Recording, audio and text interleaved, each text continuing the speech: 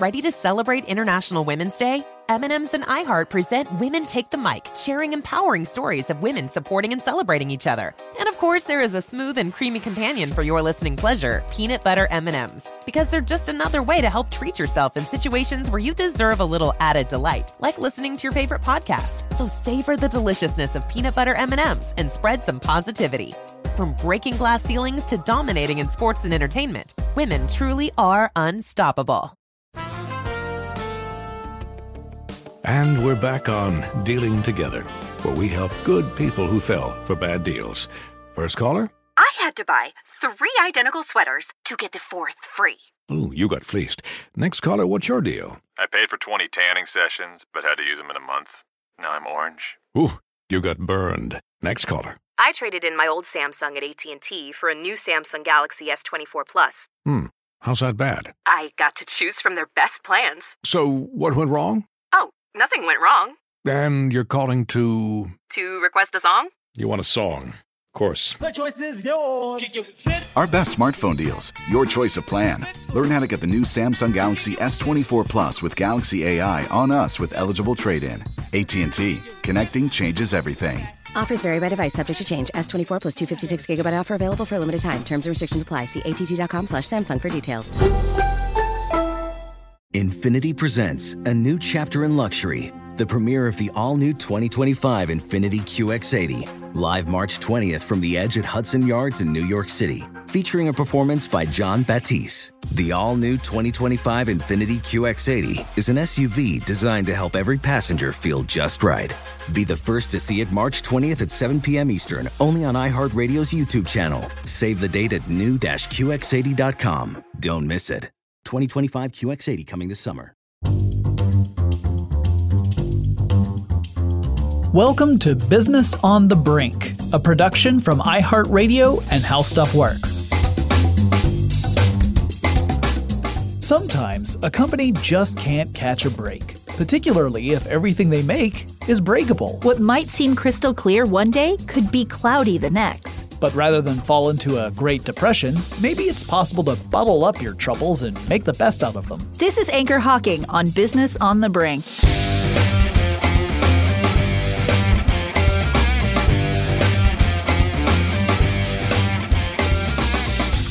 Hey everybody, I'm Jonathan Strickland. And I'm Ariel Caston. And today's episode is about anchor hawking, which I did not even know was a thing, but it was a request, right? It was from Kimberly Bostick. And anchor hawking is not like, hey folks, come see this great anchor over here on stage 2. It's going to do a performance for you. No. Extra. It's actually a glass company. And I'll say going into this, I was like, oh, okay, it's a glass company. It'll be a little niche thing. Yeah. Maybe we'll find 1 or 2 little points we can talk about. They've had a whole bunch of Brink moments. Yeah, as it turns out, the entire history of this company, you could argue, was a series of Brink moments. And there were more than a few occasions where, with just a little extra oomph, the company could have fizzled out of business. Yeah. And yet they keep going. So we're going to go ahead and get started. Yes. So the story of anchor hawking actually begins with an older company, a company that existed before that.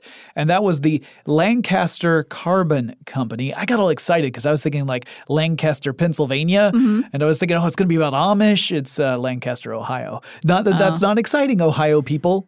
Yes, it is. I just didn't know that was a thing until I read about this. Well, did you know, I'm going to put a little fun fact in here. Okay. Did you know what the nickname of the Lancaster Carbon Company was? What's that? The Black Cat, because of all the carbon soot that would line the walls. Right. Yes. They called their facility the Black Cat because it was just coated in this soot. Because, of course, when you're making carbon or glass or anything like that, you're involving furnaces and they're giving off a lot of smoke. So I don't know a whole lot about the Lancaster Carbon Company. It's an older company that dated from the 19th century, but I don't know exactly when it was founded. It's one of those where I could not find any records about it. It was just too small and too old for me to find. All I know is when it ended, which was 1905, that the company was in financial difficulty and it essentially went into receivership, meaning it was essentially under the control of somebody else after going through the bankruptcy process.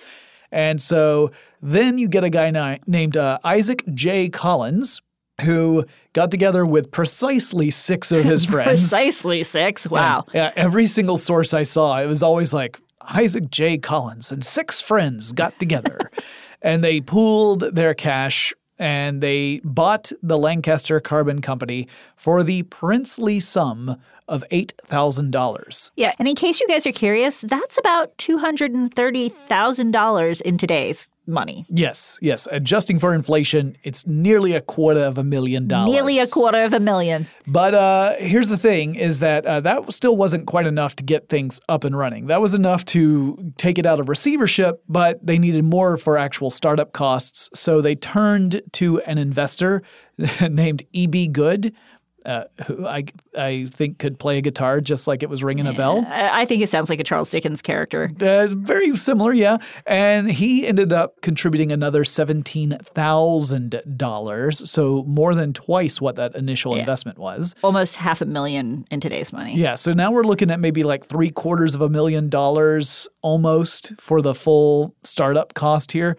And that's when they formed the Hocking Glass Company. And it was named the Hocking Glass Company because it was near the Hocking River. Yeah, which again, before I read this, I just thought, wow, it's like I guess we can't call ourselves Anchor Selling, so we're calling ourselves Anchor Hocking. Well, they'll go through a bunch of name changes, but before that, in their first year of operation, the company produced and sold about $20,000 in glassware. Which I did not adjust for inflation, but that's a whole lot of money. Yes, but they needed more money to scale up production, so Collins got another $5,000 of investment from a guy named Thomas Fulton. Yes, who became the secretary-treasurer for the company. Yes, now, unfortunately, and this is a problem with a lot of factory jobs in this time, Hocking was known to have rough working conditions and poor wages for its employees.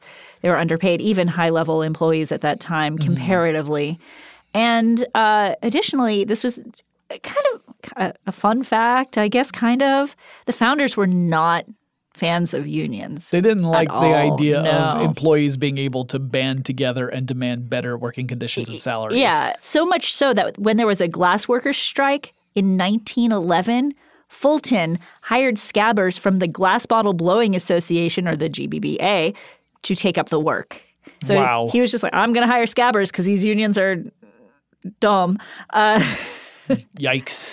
Now, I will say they did improve conditions in the 1930s when we got the National Industrial Recovery Act and later the Wagner Act under FDR. And Hocking said, yeah, we'll 100% follow all of these regulations. So things got better after that time. Yeah. Once it became the law, then suddenly they were totally on board. Sure, we'll play. There was a little bit of a setback in 1924. Fire burned down the factory. Not surprising when you're dealing with molten glass. Yeah, as it turns out, first of all, things were a lot more flammable back then. Yeah, and we don't talk about it a lot. A lot of factories had fires at various points of history of this company. Mm-hmm. Yeah. So at that point, that meant that the 650 people who would normally work in that factory had no factory to work in. Yay, holiday. Yeah. But they actually were able to rebound from that. The company had made enough money so that they were able to reinvest that money and build out new factories. And they also had enough to go and acquire a couple of other glass-making companies. Yeah. But then we get the Great Depression, which, as we know, was hard for so many companies. Yeah, it wasn't so great, as it turns out. No. It was a really terrible depression. But it wasn't that bad for Hocking Glass. That's true, because they were able to, mostly just by coincidence, they had happened to, not by coincidence, but good timing, they had just developed an approach that would end up dramatically speeding up the process of glass blowing. And by speeding it up, they also meant that it was more efficient, therefore less costly. So ultimately, what that translates into is that they could sell glassware for less money than they had and still make a profit. Which is great because everybody had less money. Yes. So they could end up selling like 2 tumblers for a nickel, for example, and still make a profit off of that. Golly, if I could have 2 tumblers for a nickel, I would build a fort out of tumblers. I'll tumble for you. Different tumbler. Oh, right. Got it. So that managed to allow them to stay afloat during the Great Depression. They were actually still able to sell to the average consumers out there because they were able to price their products at a very competitive level. Yeah. Yeah. And in 1937, Hocking Glass merged with a company called Anchor Cap and Closure Corporation, and they became the Anchor Hocking Glass Corporation. Yeah. So Anchor Cap and Closure, that name probably gives you a hint. It was sort of a bottling company. Yeah. So if you're ever a Fallout fan, this is where they made the money, apparently, because that's all in bottle caps. Okay, that's enough of a tangent there. So then we get up to the 50s and 60s, and we're rushing through this because as dramatic as these stories are, where things like the Great Depression or a fire could have wiped them out, it's not the biggest Brink moment. Yeah, we're not even close yet. So in the 50s and 60s, Anchor Hocking Glass Corporation would expand. They also not just grew as a company, they started to diversify in the sort of stuff that they made. And they also made more acquisitions. They opened up more factories. They actually created R&D facilities. They acquired a mold to form glass. Yeah, not like mold on a bread. No, not that kind of mold. They weren't into penicillin. No. I mean, maybe if they got a cut or something. And then by the end of the 60s, they had expanded so much that they became the Anchor Hocking Company. They removed glass from the name of their company because they felt that was too limiting. That made people think, oh, like the glass company? So they just took that out of their name. Because they were also doing other things. Yeah. Like bottling. Yeah. Peanut butter jars. Yeah. Beer bottles and closures and glass tableware. They were making millions of dollars in sales and profits. Now, the thing is, up until this point, Anchor Hocking was kind of getting a reputation for being conservative. They had never acquired any debt by this point, which is kind of impressive considering they've had some fires and stuff. Yeah, they were able to be profitable enough early enough that they were able to pay off those initial investments without having it just continue to loom over the head of the company. Yes, but it was decided that Anchor Hocking needed some new life breathed into it, so they got an outsider to be their CEO, John Gushman. And he was the one who took the glass out of the name. Around this time, they were at their peak. They had about 5,000 employees in their headquarters alone. And they were Lancaster, Ohio's largest employer at the time. And under Gushman, there was a bunch of turnover and managers, and they acquired 9 companies. So things seem to be going okay. Yeah. I mean, what could possibly go wrong? Well, we'll tell you. But first, we're going to take a quick break. AI might be the most important new computer technology ever. It's storming every industry, and literally billions of dollars are being invested. So, buckle up. The problem is that AI needs a lot of speed and processing power. So, how do you compete without costs spiraling out of control? It's time to upgrade to the next generation of the cloud, Oracle Cloud Infrastructure, or OCI. OCI is a single platform for your infrastructure, database, application development, and AI needs. OCI has 4 to 8 times the bandwidth of other clouds, offers one consistent price instead of variable regional pricing, and of course, nobody does data better than Oracle. So now you can train your AI models at twice the speed and less than half the cost of other clouds.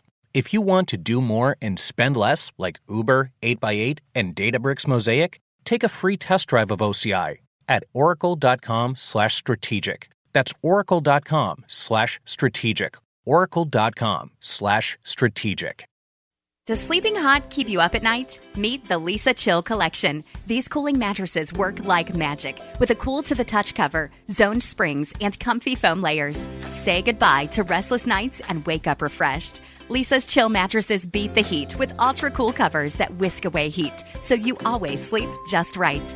These hybrids blend up to 1,032 breathable springs and plush foams for the ultimate cooling and comfort. And the Chill Collection doesn't just feel great, it looks great too, with thoughtful design and pillowy quilt tops. No matter your budget, Leesa has a Chill mattress for you.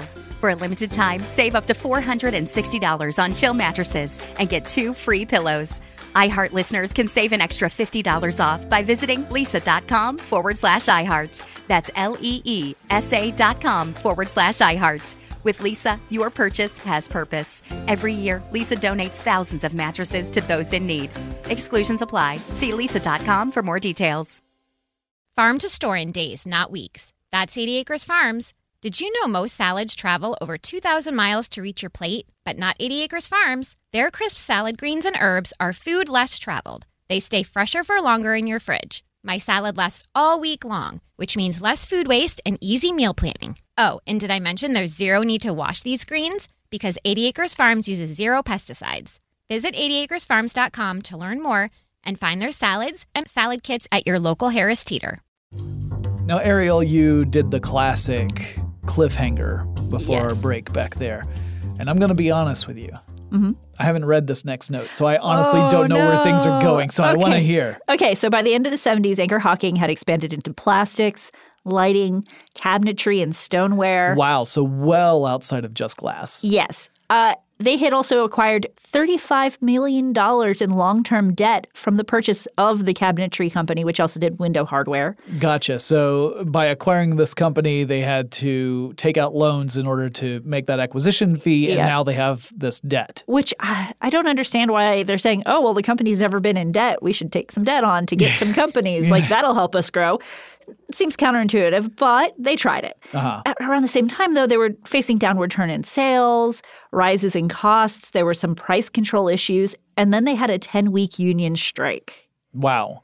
Okay, so it's like everything that could go wrong pretty much went wrong all at once. Yes. So they knew that they had to start making some changes to bring those profits back up before they fell too far to salvage. Now, I'm guessing that part of that just meant they needed to kind of shed some of these businesses they had been acquiring. Yes, they did. In 1978, they started divesting themselves of some of their previous acquisitions, although they were still making some. Like, they bought the Shenango China Company in 1979, but their acquired lighting company, since we said they were into lighting, that burnt down.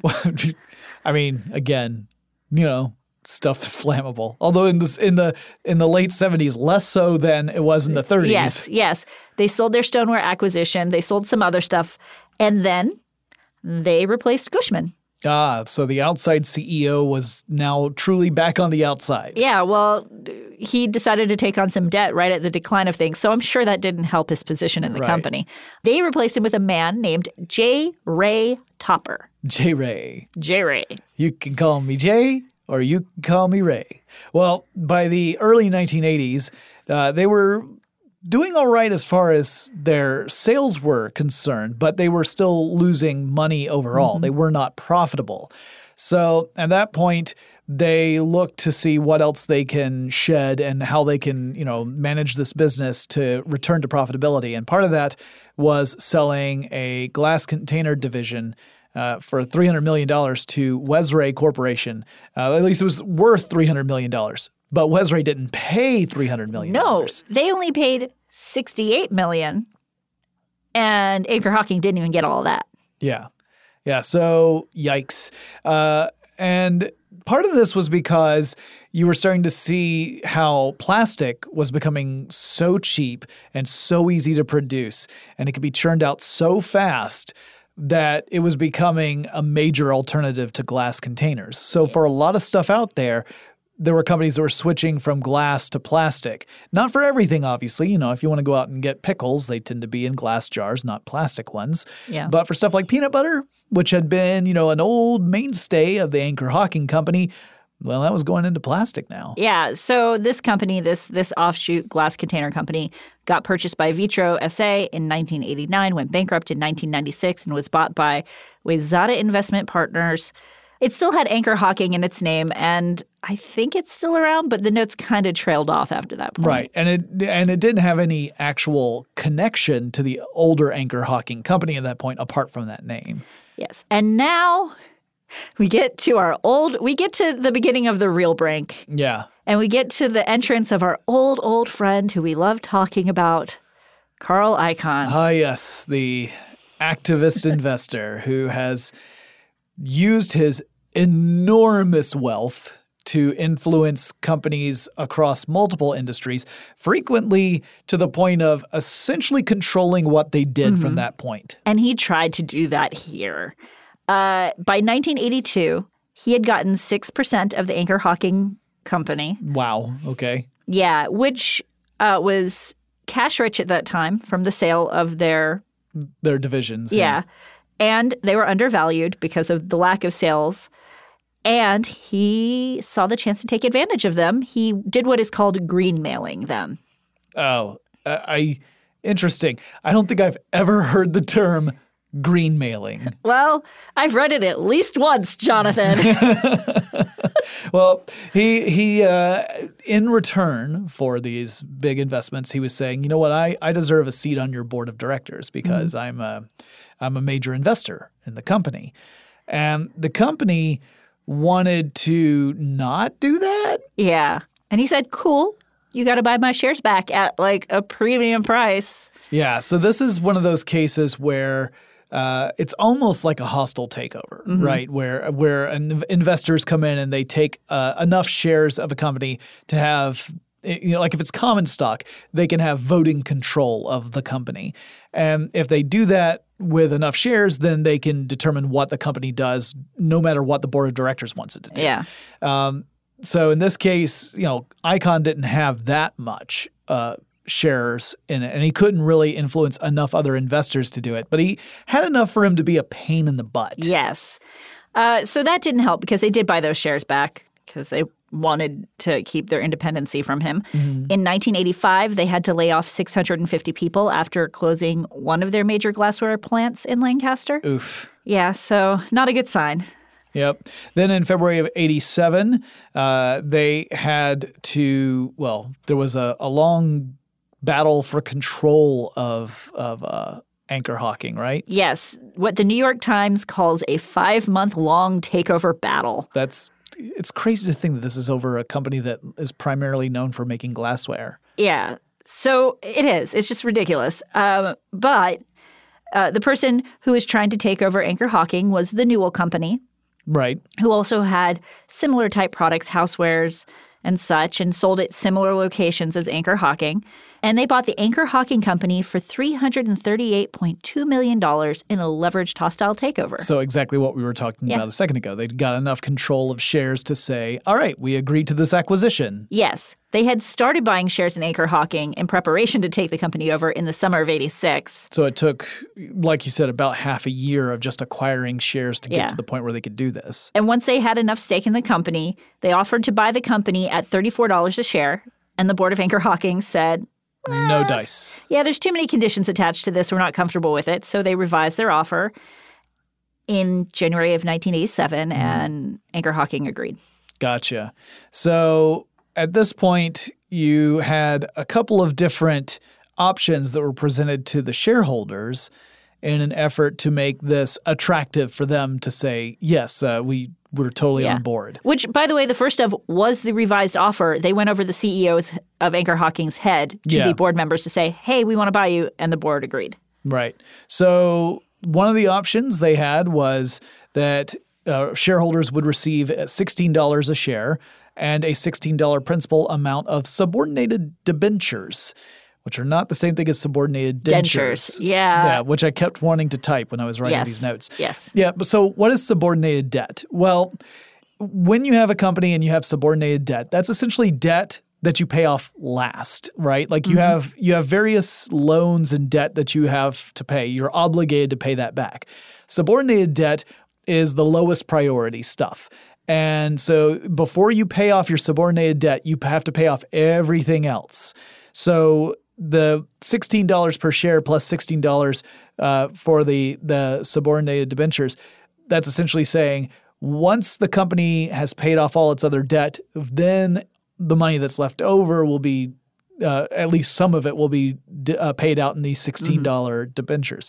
So that was option one. So if you want to cash out, you got to wait. Yes. Yeah. You have to wait and you have to hope that there's enough money in this deal to pay off all the outstanding debt.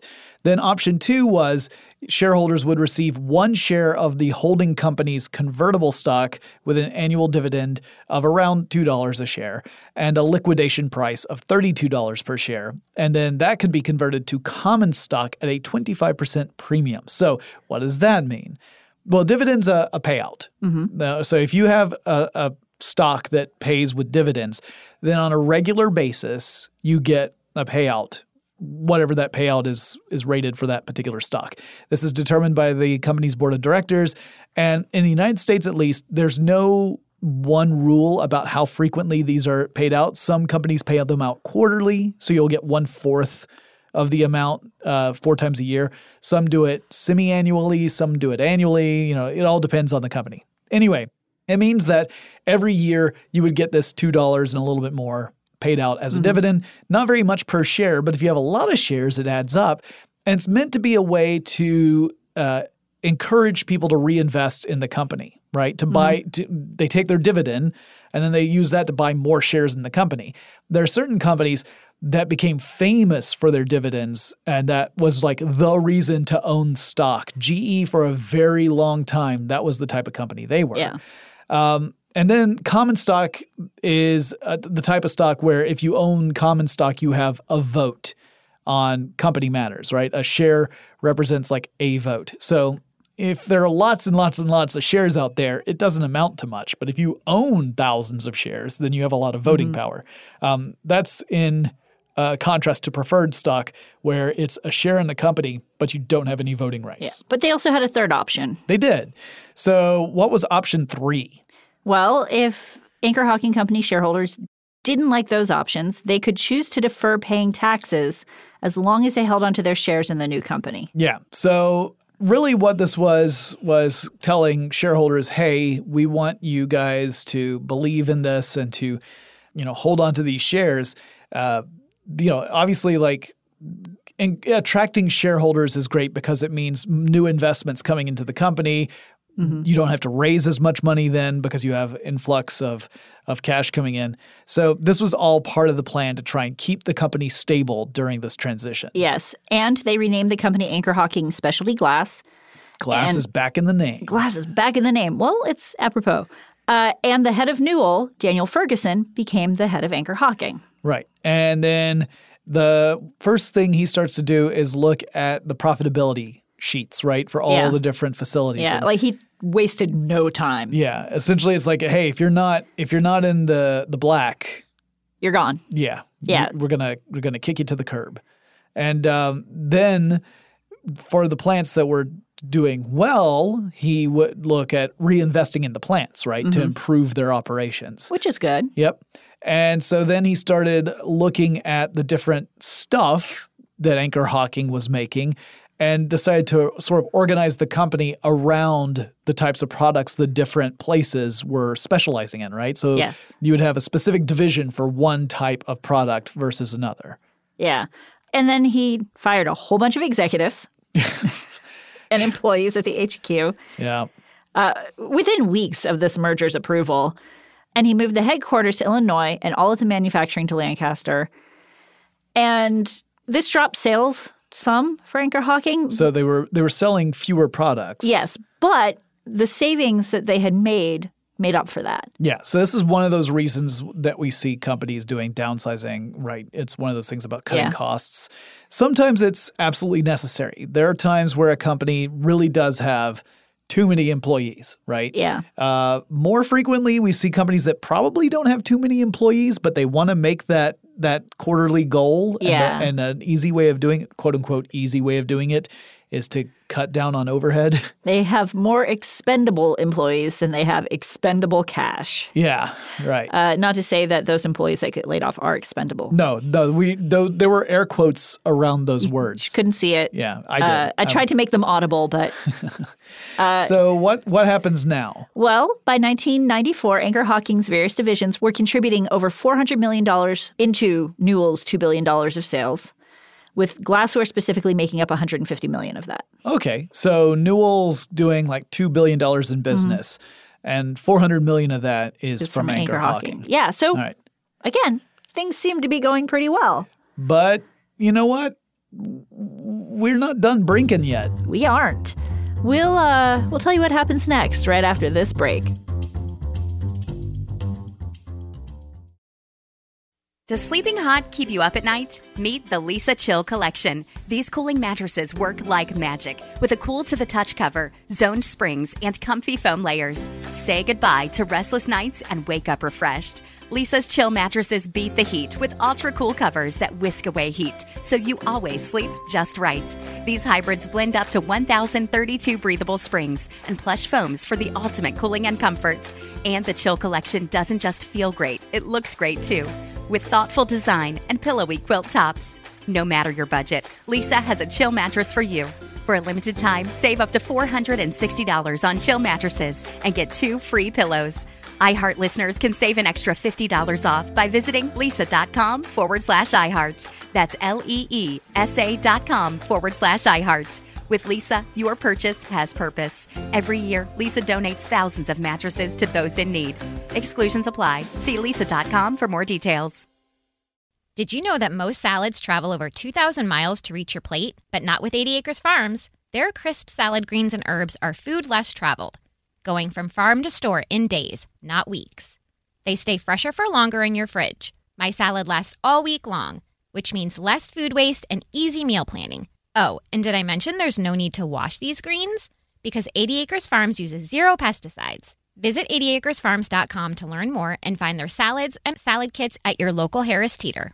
Had enough of those supplements that leave you feeling nothing? Symbiotica is your solution to great-tasting, all-natural supplements that actually work. Crafted with premium plant-based ingredients, their products have no seed oils, fillers, or toxins. Try them out and actually feel the difference today. Visit Symbiotica.com and use code iHeart for 15% off plus free shipping on your subscription order. Again, that's 15% off plus free shipping on your subscription order. Go to Symbiotica.com, CYMBIOTIKA.com. Okay, so 94, we were talking about how Anchor Hawking was making up about $400 million of the overall $2 billion in sales that Newell was doing. Just a few years later, though, Newell was looking at the possibility of kind of shedding Anchor Hawking and getting rid of it entirely. Yes. In 2001, they were trying to sell Anchor Hawking to a company called Libbey Glass. I heard some reports that Anchor Hawking might have been underperforming, but mainly this was because Newell had made a really poorly thought out acquisition. Who did they buy? They bought Rubbermaid. And they bought Rubbermaid at a time when the brand was really struggling. It was kind of suffering from the Walmart effect. And not only did they buy it at a time when it was struggling, they very likely overpaid for it. Yes. And then, so now you've got this bad investment you've made. You paid too much for a bad investment. You got a couple of options, right? One is that you spin it off, you sell it off at a loss, and you eat the cost of that, which no one really wants to do.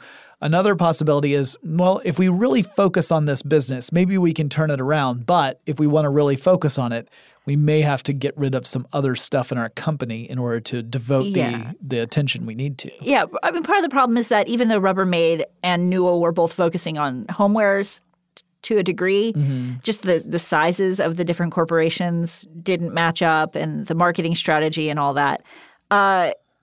Business Week called this merger the merger from hell. It was kind of a little bit insane. I tried to really condense what happened there, but yeah, I mean, it merits a story all by itself. Yes. But Newell tried to, as we said, sell off some divisions to keep Rubbermaid. Newell's stock values dropped 50% in 2 years following the acquisition, and Rubbermaid's stock dropped 35%. Oh. And Newell had to write off $500 million in losses as goodwill. So selling off Anchor Hawking wouldn't just be because they needed to focus on Rubbermaid, but literally because they needed to cover some of this cost. Yes. They sold him off they were trying to sell him off as a debt finance buyout. The federal government, though, said, no, Libbey can't buy Anchor Hawking. It was too close to Libbey's business, I assume? So it's sort of like an anti-competitive thing? Possibly. Yeah. So instead, they were bought by a division of Cerberus Capital Management called Global Home Products, along with several other divisions of Newell. I just want to say that Cerberus Capital Management sounds awfully ominous to me. It really does. I'm just thinking of 3-headed dogs and stuff. You know. All right, so the thing, though, was that Cerberus actually had a reputation for turning companies around. They did.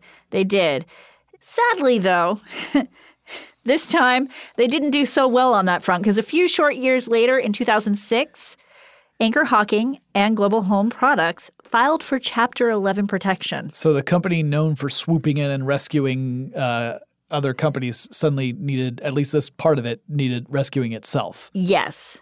So Anchor Hocking isn't gone. They're not out of the game yet. They were sold to Monomoy Capital Partners, which is a much smaller investment company, for $75 million in cash and $20 million in liabilities.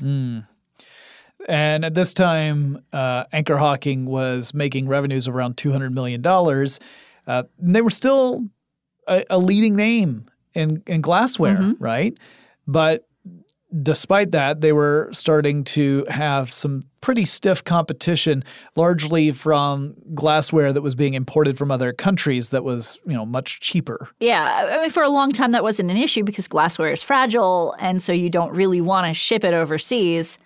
But times change.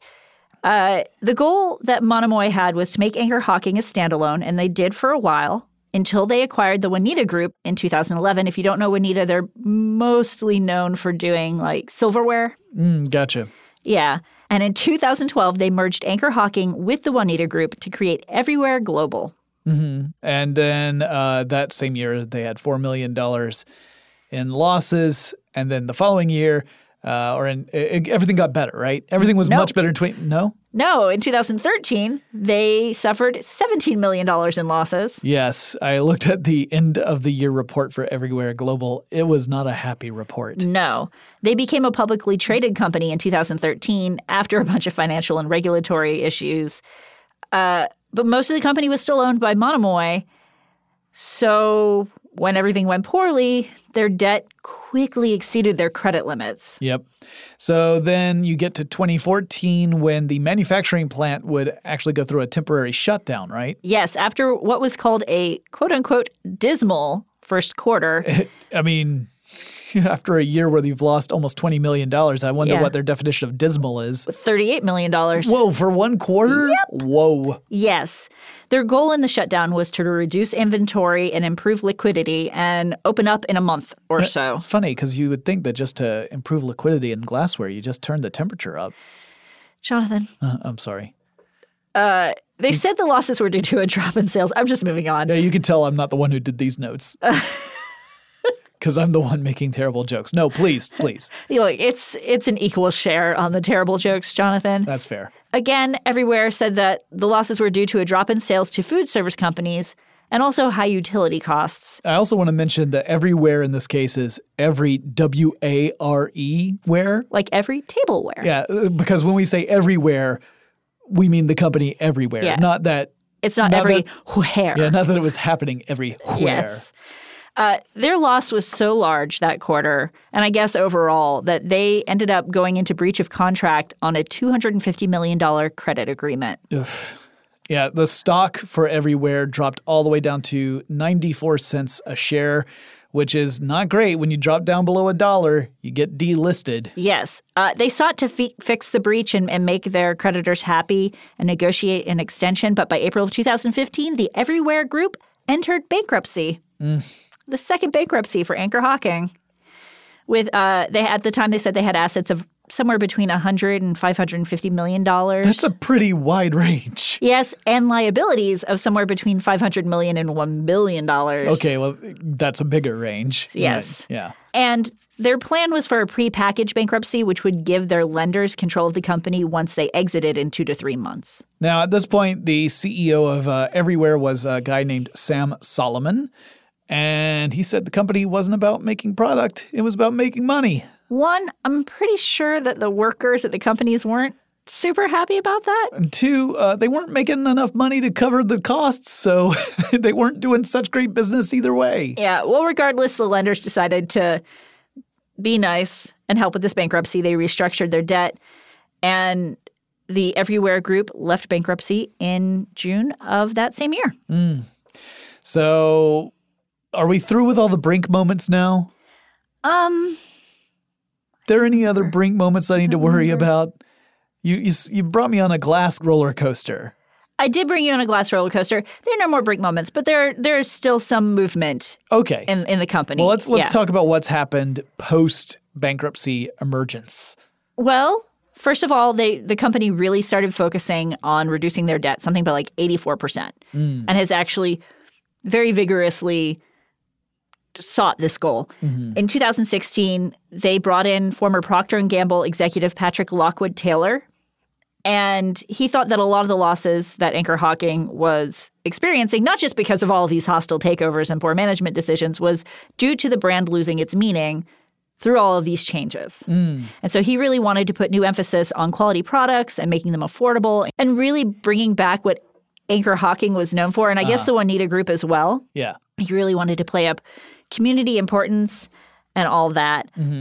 But, the factory workers, I mean, they're obviously not happy. Through all of this turmoil, their wages are being cut. Their benefits are being cut. People are getting laid off. In 2014, when the shutdown happened, their 401k contributions got nixed.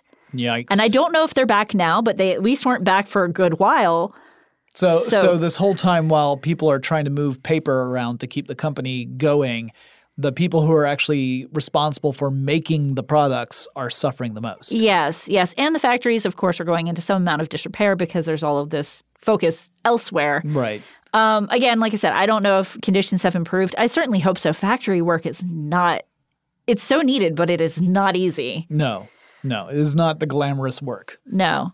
In 2017, the company changed their name from Everywhere Global to the Juanita Group in an effort to emphasize their longstanding leadership in the dining and food preparation industry. But they also started outsourcing their customer service to Infosys in India, which, of course, cut more jobs and more costs. Gotcha.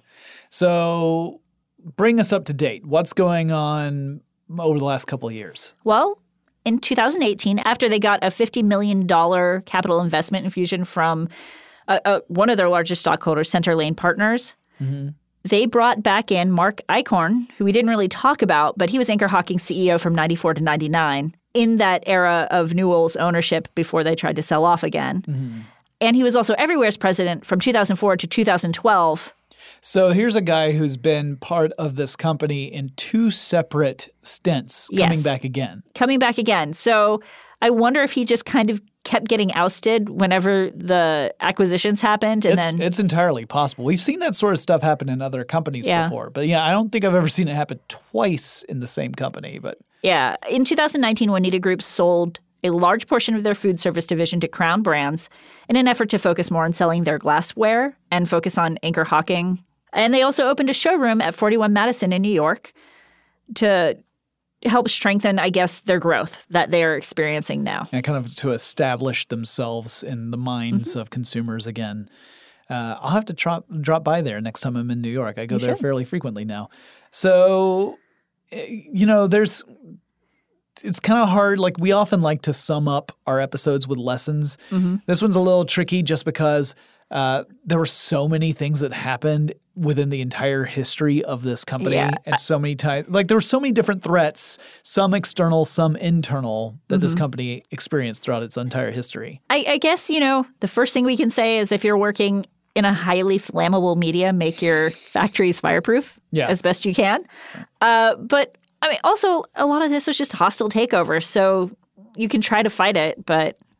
Yeah, it's a lot of this is from that culture of the 80s where the hostile takeover was like a prime methodology for getting control of a company. And since those days, the practice has largely fallen out of favor. It's not that it can never happen again, but there were a lot of high-profile hostile takeovers that ended very poorly for lots of people. So it's not something you see nearly as frequently as you did in the 80s. No, but, it's not surprising to have a bunch of bankruptcies when you have 3 corporate owners in 15 years. Yeah. And again, we should also mention this in no way was a reflection on the quality of the products. Yeah, right? the issue with the company was not their products or even failing to modernized. Yeah, they were adapting to the market. But it was often because whatever parent company had control of them at the time was dealing with issues not directly related to Anchor Hawking, and then having to leverage Anchor Hawking in order to deal with those issues. Yeah. Now, I wonder if things would have turned out differently had they not fought Carl Icahn on his original move to take over the company. It's hard to say. I mean, it's impossible unless we were able to travel to some sort of parallel universe. And I got other plans for this weekend. I do too. Okay. I do too. But I want to end this episode with one fun fact. Sure. In the 1950s, Anchor Hawking helped sponsor the late night show Broadway Open House on NBC. So in a lot of the articles I read, they're actually credited with helping with the invention of late night television.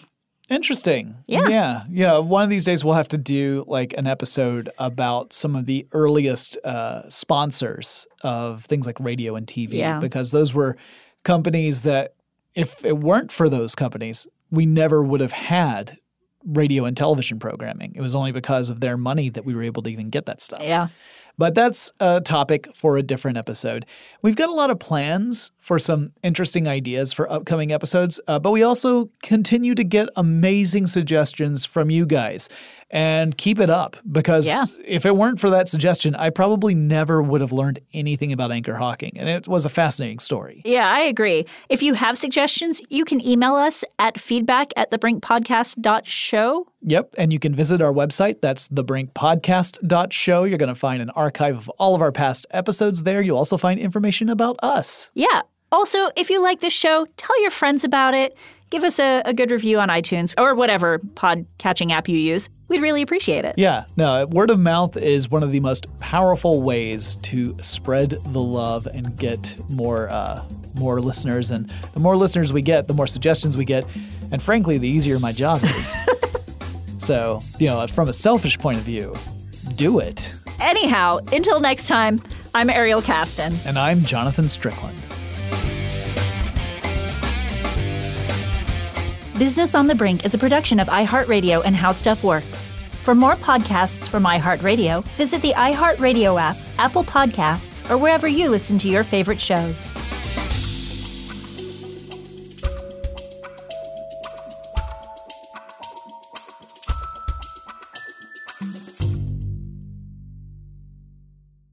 Does money stress you out? Let Facet flip your financial chaos into clarity. Finding Facet immediately put us at ease. Facet's innovative approach to financial planning ensures your money works as hard as you do, enabling members to experience the joys of having your finances in order. And that makes us Facet for life now, I guess.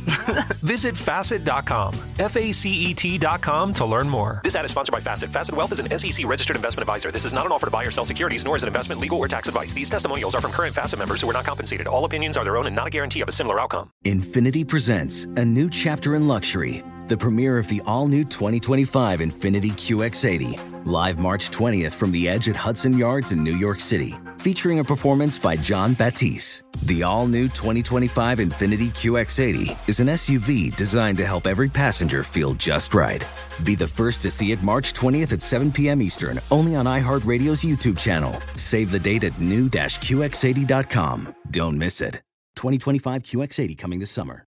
Ready to celebrate International Women's Day? M&M's and iHeart present Women Take the Mic, sharing empowering stories of women supporting and celebrating each other. And of course, there is a smooth and creamy companion for your listening pleasure, peanut butter M&M's. Because they're just another way to help treat yourself in situations where you deserve a little added delight, like listening to your favorite podcast. So savor the deliciousness of peanut butter M&M's and spread some positivity. From breaking glass ceilings to dominating in sports and entertainment, women truly are unstoppable.